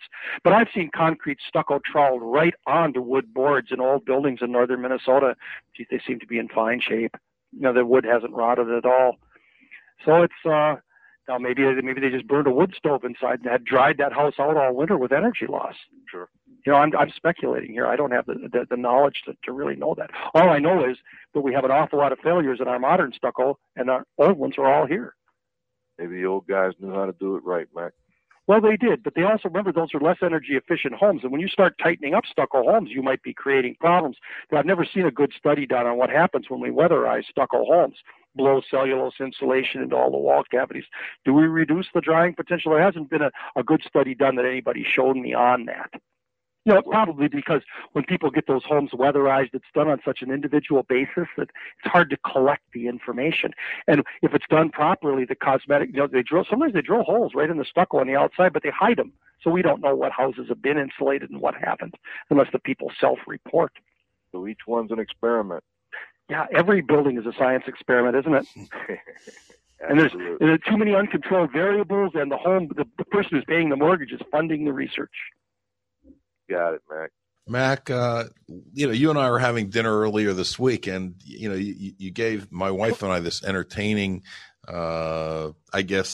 relationship between bacteria and kind of poor little rich kids. And I was just wondering if you could kind of give that to our listeners. Real quick, a friend of mine called and asked about a sewage spill into a dirt crawl space. And I told him that, if there's standing water, it might be a health concern. But once sewage, this is the whole nature of septic systems, is to get those sewage bacteria introduced into the soil, where they're rapidly killed off by the mean, nasty, tough ghetto kids in the dirt. The bacteria in the dirt are tough, and the bacteria that are harmful to human health are usually particularly adapted to survive in the soft, candy environment of the human gut, where it's kind of like the rich kid growing up in the suburbs being introduced into the wrong neighborhood when it gets into the dirt. The soil bacteria, the soil purifies itself. They say water runs clear after 100 miles. Well, dirt purifies itself too, and we're not going to see the soil being infested by human pathogens. Thank you. That's what we're talking about. I appreciate that. Mac, is there anything you'd like to add? I think you guys have asked a wide range of questions. It's really good. I like Dieter's point that a filter isn't like a spaghetti sieve. It's a tortuous path that you're making for the particles, but that's another half hour of talk, and we're not going to go off on that. Well, I thought you guys asked great questions. We've only scratched the surface of an interesting subject, but that's what you guys do every week.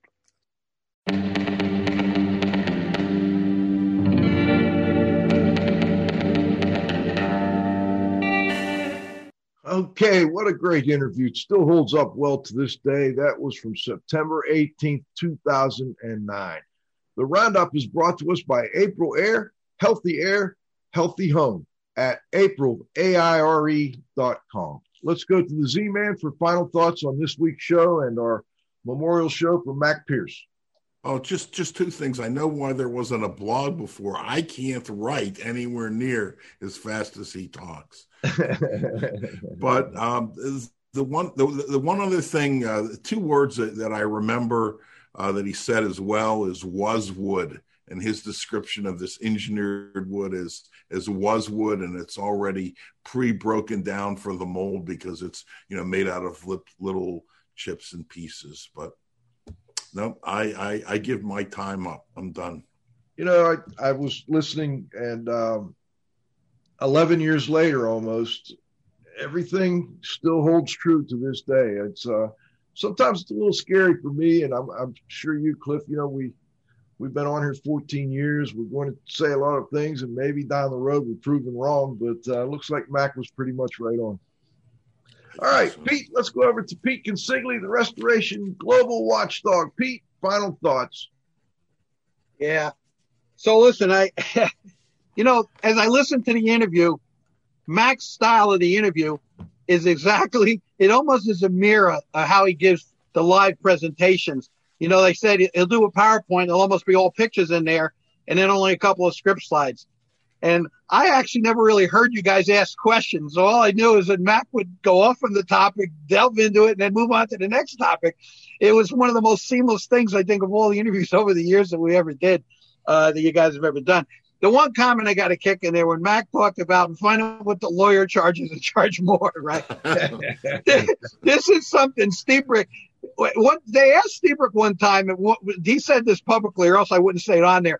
But Stebrick, he does a lot of extra witness work. I mean, one of the reasons I think today that he had to call in ahead of time and he couldn't be on the show is because he's busy and he's doing some kind of work testimony or something.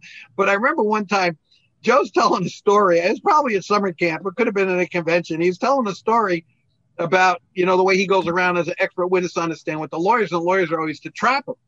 And this one lawyer decides he wants to go down a road that he should have never went down. And he says to Stevebrook, he says, "Now, Dr. Stevebrook, I've noticed in reviewing your rate sheets that your normal rate that you charge for the clients, your expert witness work, when you do legal work, is twice as much. Can you tell the court why that is?" And Joe, without breaking a smile or anything, he says, "Well, that's an easy one." He says, "That's because I got to deal with a-holes like you." But of course, he completed the rest after the A. And I'm thinking, boy, I said, what did the guy say? And the guy goes, They moved on to the next question. I noticed my friend Dan Chavez called in, and he's still on there. Mac and me did. Kansas and North Carolina are two big states. We did a lot of presentations there. I remember we went to Topeka to do one with Dan and his brother Richard. They had a room packed with all the local insurance people and some property managers. I remember the one thing they said to Mac, "What do you think? It was a pretty great show." He says, "Let me tell you about that lunch." And one of the things they had this place there called Boss Hogs in Topeka. They're not around anywhere, but they did catering. And on the side of the truck, they had a picture of a big smiling pig, and the saying over the top was "horrifying vegetarian since 1995." And I remember on the invitation they put on there that lunch was being provided by Boss Hogs, and they used to make these big monster cookies for the dessert. And I said, "How did that work out?" He said, "It was a good idea to do it." I said, "We picked up about 5-6 extra people that came to the presentation just because Boss Hogs was going to serve lunch." I said, "Well, it was pretty good." Mac seemed to have enjoyed the pulled pork and all the trimmings. I'll tell you, yeah. You want to go to the PowerPoint? Yeah, so hold on. I want to finish with the PowerPoint. I got a couple more things, and then I was just going to tell you to key up. John can key up the PowerPoint if he wants to put the opening slide in there. But I will tell you, Mac's spoken a lot at the RAA. The last two times that he spoke, the very last time that I recall was in 2010 in Albuquerque. It was the week during the Balloon Festival. It was a fabulous conference, and it was the last fall conference that RAA did for many years until a couple of years back we picked it up again. But it was a big smash, and I remember that was what we call the summer camp conference, because we had a lot of speakers in summer camp that came in. Mac's entire presentation, and Pat Hillman was on there, and quite a few other colleagues, and Professor Rose from University of Illinois, and Mac, Lou Harriman. I could keep going, but Mac's entire presentation, as I recall, were just case studies of photos. There were, outside of the opening slide, Mac Pearson, the closing one, I don't think there's one script slide in there. And he captivated that audience for 40 minutes as he went through those slides, the same way that his 40-minute interview that Cliff couldn't keep up to take the talking points for the blog. It was fabulous. And Cliff, you were there. I think you remembered. It was unbelievable. But the one PowerPoint that he did here, which is a classic, was in 2007, and it was in Garden Grove, California. It was the fall conference. It was an international conference. We actually had people from the UK, from Australia, New Zealand. It was a terrific presentation. The whole program was great. It was about 300 people, 250 to 300 people there. And two things that were significant. That weekend, Garden Grove was right next to Disneyland in Anaheim. That was the weekend when those San Diego fires started, and the smoke from the fires had worked all the way up. It was in the lobby of our hotel. Talk about the coincidence of a restoration conference. And I remember after that, a bunch of the members, we got to tour the area and we visited with some of the insurance people.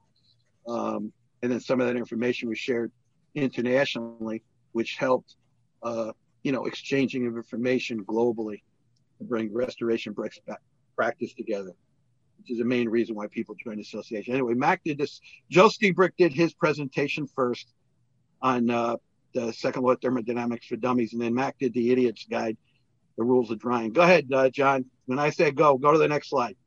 Go, baby. Yeah, so anyway, I love the way Mac put the idiotic drying model. And so this is what he decided he was going to do to demonstrate the different methods. This was part of a mini presentation that was part of the famous Donnybrook presentations RA ran for 2 years from 2006 to 2008. And this was kind of in the middle. There were a series of presentations comparing different methodologies, heat drying, desiccant drying, and, LGR refrigerant drying, pros, cons, methodologies of it. So what Mac wanted to do was he actually did a test by all his socks. And this laid out what he did. So go ahead and go through the slides. We'll go through them quickly. Anyway, so the contestants. So he laid out the socks, what he did, how he wrung it out, the methodology, how he extracted it, using a fan, using a dryer, putting it in a plastic bag. Go ahead. He also wrung them out first. I think that's a key, Yeah, right. Well, exactly, which is the principles of the S500. Remove all the source to excess moisture first. And Steve Frick always says that in the building, and they're going to take the bulk water out. They dry the sock to the original weight. It's the goal. Here, he weighed the sock. Go ahead. Soak the sock. It was wet, then he soaked it. He's got here's the air, the drying, one air drying on the clothesline. The dripping wet sock. Go ahead. Wringing it out. And he's got his pressure cooker on the stove. Go ahead. Now this is the oven. He's doing the temperature by putting it in the oven. Sock in the oven. Ready for the dryer. Now he's got the dryer. Go ahead. And I think the oven, the purpose of the oven was to represent, maybe duplicate some kind of a kiln drying type of thing. Then he had the clothes dryer. Now he's got it on the clothesline that's ambient. You're taking temperatures. Go ahead. You got the sidewalk temperature. Go ahead. In the sun, out of the sun. Yep. He was having too much fun doing this. Well, he gave this entire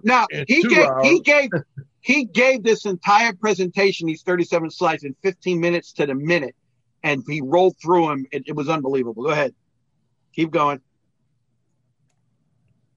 Stone. Yeah. You could tell how serious he wasn't doing it. Okay. Here's the wet sock temperature. Yep. Go ahead. All right. Yep. Changing the temperature. Yep. Yeah, I love the fact he has it in centigrade also. Keep going. And well, this is great for the Aussies. The Aussies loved it. Yeah. And the Brits. Going. Yeah. Flip through. Keep going. Oh. Yep. Now he's got the fan. Okay. Yep. This is a representative of the dryers that we put in to dry the carpet and the walls and whatnot. All right. Next. Temperature again. Flip through these. Boom, boom. Yep. All right. So some of the rules for the idiots. I love the way he played right on to the thing. The weather stuff is the longer it takes to dry. If it isn't the heat, it's the humidity. Moving air dries faster than still air. Heat is never uniform. The less you think you know, the smarter you are. Salesmen don't always mean to lie, but they usually do. Oh, jeez. Go ahead, John. The next one. What made me think bipolar ionization on that last one? I don't know. Yeah, and the funny thing is, so all the guys are up there. The heat guys got all excited because they were kind of the new kid on the block. The two dehumidification methods been around a long time, and they were all excited. And Mac was like their new rabbi. Because and I said, but he said, unfortunately, you can't take the building materials and put them in a clothes dryer, and then basically reinstall them as part of the drying process. Oh my! I got a couple. Go ahead. Go ahead. You finish up your final thoughts, and then we're going to wrap it up here. Yeah. So I guess a couple things that I kind of like to close with is, that one photo that was up there, John. Can you put the one of me and Mac, the Aiken? I call it Aiken Payne or Mutt and Jeff picture. Classic there. Yeah.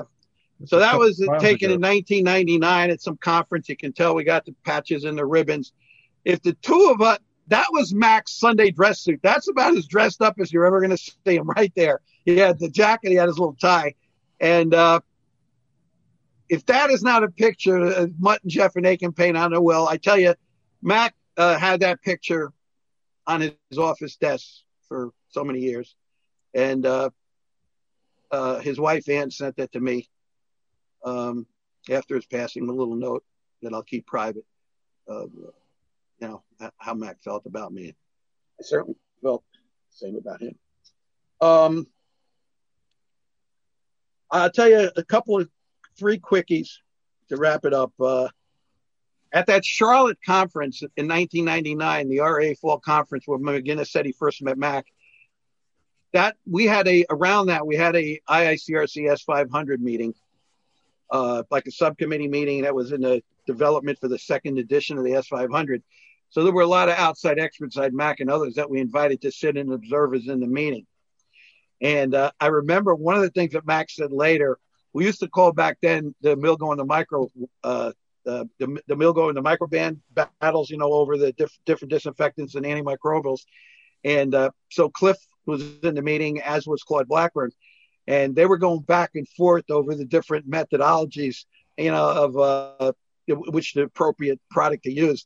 And I remember Mac was so fascinated. At one point, Mac was in the room, and he was just looking so intently. He didn't say anything, whatever. And then after we took the break, I said, Mac, boy, that was really something. He goes, boy, it was really fascinating. He said, watching those two guys go back and forth over that, he said, it captivated me. And let me tell you, it's not easy to captivate Mac. So for whatever that's worth, I guess that was an exciting subcommittee meeting, and he got a kick out of that. The one thing, Mac, I used to do a lot of road trips with Mac, and we drove a lot. And we would talk. And one time Mac says to me, he says, Pete, he says, when you talk and you're driving, he says, you could talk and you don't have to look at the guy in the other seat while you're driving. He said, if you keep your eye on the road, I can still hear you. And so I kind of laughed about that. I said, well, I'm a New Yorker. I'm an Italian. I talk on my hands. I look around, and I said, well, I'm not going to hit anything. It's not like we're in downtown. We're on a highway. And Mac says to me, after that, we were in Chicago, and Zlotnick will remember this, at one of the conferences, and we went downtown to go to dinner. And a bunch of us drove down, and I drove him down. And after we got done with the dinner, I remember Cliff and Rusty immediately jumped into a cab and they took a cab back to the hotel. It was a $50 cab ride. And I said, guys, the car's only parked a mile away. I said, or a couple blocks away. Why don't you wait? We'll drive back together. Rusty, I'll never forget this. Rusty looks at me and he goes, Pete, my life's worth more than a $50 cab ride. I ain't driving back to the hotel with you. So the other two guys, so Cliff and Rusty, so Gary Fineri was with me and Mac. And Mac, they wanted to stop by some place to pick up some T-shirts for the kids. And Mac always used to like to stop at the local 7-Eleven to get big bottles of Coke because he didn't want to pay the money in a hotel for it, because it was so expensive. And I remember when we got out, they basically said, hey, Pete, you look kind of tired. Why don't you relax and we'll drive back to the hotel? I said, no, I'm okay. I'm not tired. And they looked at me and they said, no, you don't understand. Get in the back seat. Take a nap. We'll let you know when we get to the hotel. They wouldn't let me drive the car back to the hotel. So after that, on all the road trips, Mac would drive. And Mac used to love to listen to the NPR radio. So we're in North Carolina, and we did a program in Asheville. And we went to Greensboro, Asheville, and we were on our way down to Charlotte to do that one with Frank Eden that I told you about. So I was really tired. It was a long day. It was the end of the day. So I'm in the seat, and I figure I'm going to take a nap. So Mac, okay, Pete, go ahead, rest. We're all buckled in, and we're driving. And I figure I'm going to wake up. We're going to be in Charlotte. Well, all of a sudden, my ears pop. And I open my eyes, and I'm looking, and I see a sign, and it says, welcome to the Great Smokies. And I look over at Mac. And Mac, oh, Pete, you're up. I go, Mac, you turned the wrong way on the interstate. I said, we're in Tennessee. We're supposed to be going the other way. He says, I thought that may have been the case, but you were so peaceful and tired, I want to wake you up. I said, wake me up. I said, we just went 45 minutes out of the way. Now we had to turn around and go back. I got to call Frank and tell him we're going to be late for dinner. All right, okay. So anyway, it was always interesting being on the road with Mac. I so enjoyed it. I just remember these little things with such fondness. And he was just such an interesting guy and such a good friend, such a talented guy. And his contribution to the industry was really something. You wanted to add something? Yeah, I just need to explain something to the audience that first of all, Mac told the truth when he said that Pete looks at the other seat, when he's driving. Okay. The reason that Rusty and I and Fineri and Mac wouldn't drive with them again is he looks at the back seat when he's driving, when people are talking. And that's why we don't like to ride with him. Well, Joe, let me just close with this. The last time I talked to Mac was probably about a couple months before he passed, and I didn't actually know it at the time. I hadn't talked to him in a while. You know, me and Cliff, when we would be together in Pittsburgh, we would call Mac once a year, twice a year, just to catch up. I would probably talk to Mac 2, 3, 4 times a year just to chat. We'd have a little email now and then. So I called him a couple of months ago because I was doing some preparation for next year for the winter break event, and I wanted Mac to present. And I got a lot of the old guys that committed in Steve Brook, a lot of the Moisture Mop guys, right? And Mac, as soon as Mac picked up the phone, I said, "Oh, hello, Pete." I could tell in his voice there was something wrong. I wasn't sure what it was.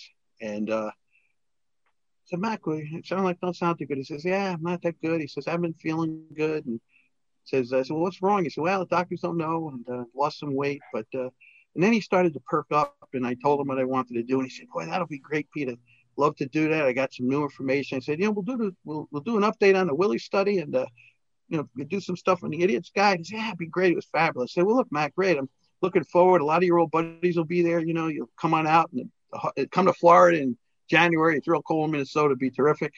And was really thinking we were going to do that. And of course, that was not to be. And you know, that was my last conversation with Mac. But I think for a moment I picked his spirits up. And then I remember I sent a private text to both McGinnis and to Cliff. And I said to both of them, I said, "Hey, why don't you guys just reach out to Mac and say hello to him?" And he's not feeling good and whatnot. And then, of course, you know, a couple months later, we all got the bad news, and here we are.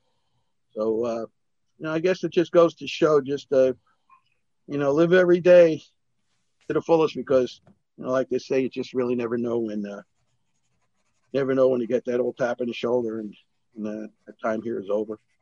Anyway, Mac, rest in peace. I'll always remember you fondly. Thank you. Thank you, Pete. I want to thank this week's guests, Joe Steebrook, Mike McGinnis, of course, the Restoration Global Watchdog, Pete Consigli, my co-host, the Z-Man, Cliff Zlotnick. By the way, next week, we're going to do the 75th RIA anniversary show recap. So Pete will be back, and along with the Z-Man, they'll be bringing us some great information from the granddaddy of the restoration industry. I also want to make sure I thank John. You got to have faith at the controls. And most importantly, our growing group of loyal listeners. It's been a great week thinking, you know, just looking back on the life of a great man that was so important to this industry and taught a lot of us a lot about mycology, and we'll all appreciate that forever. So we'll see you next Friday at noon for the next episode of IAQ Radio Plus.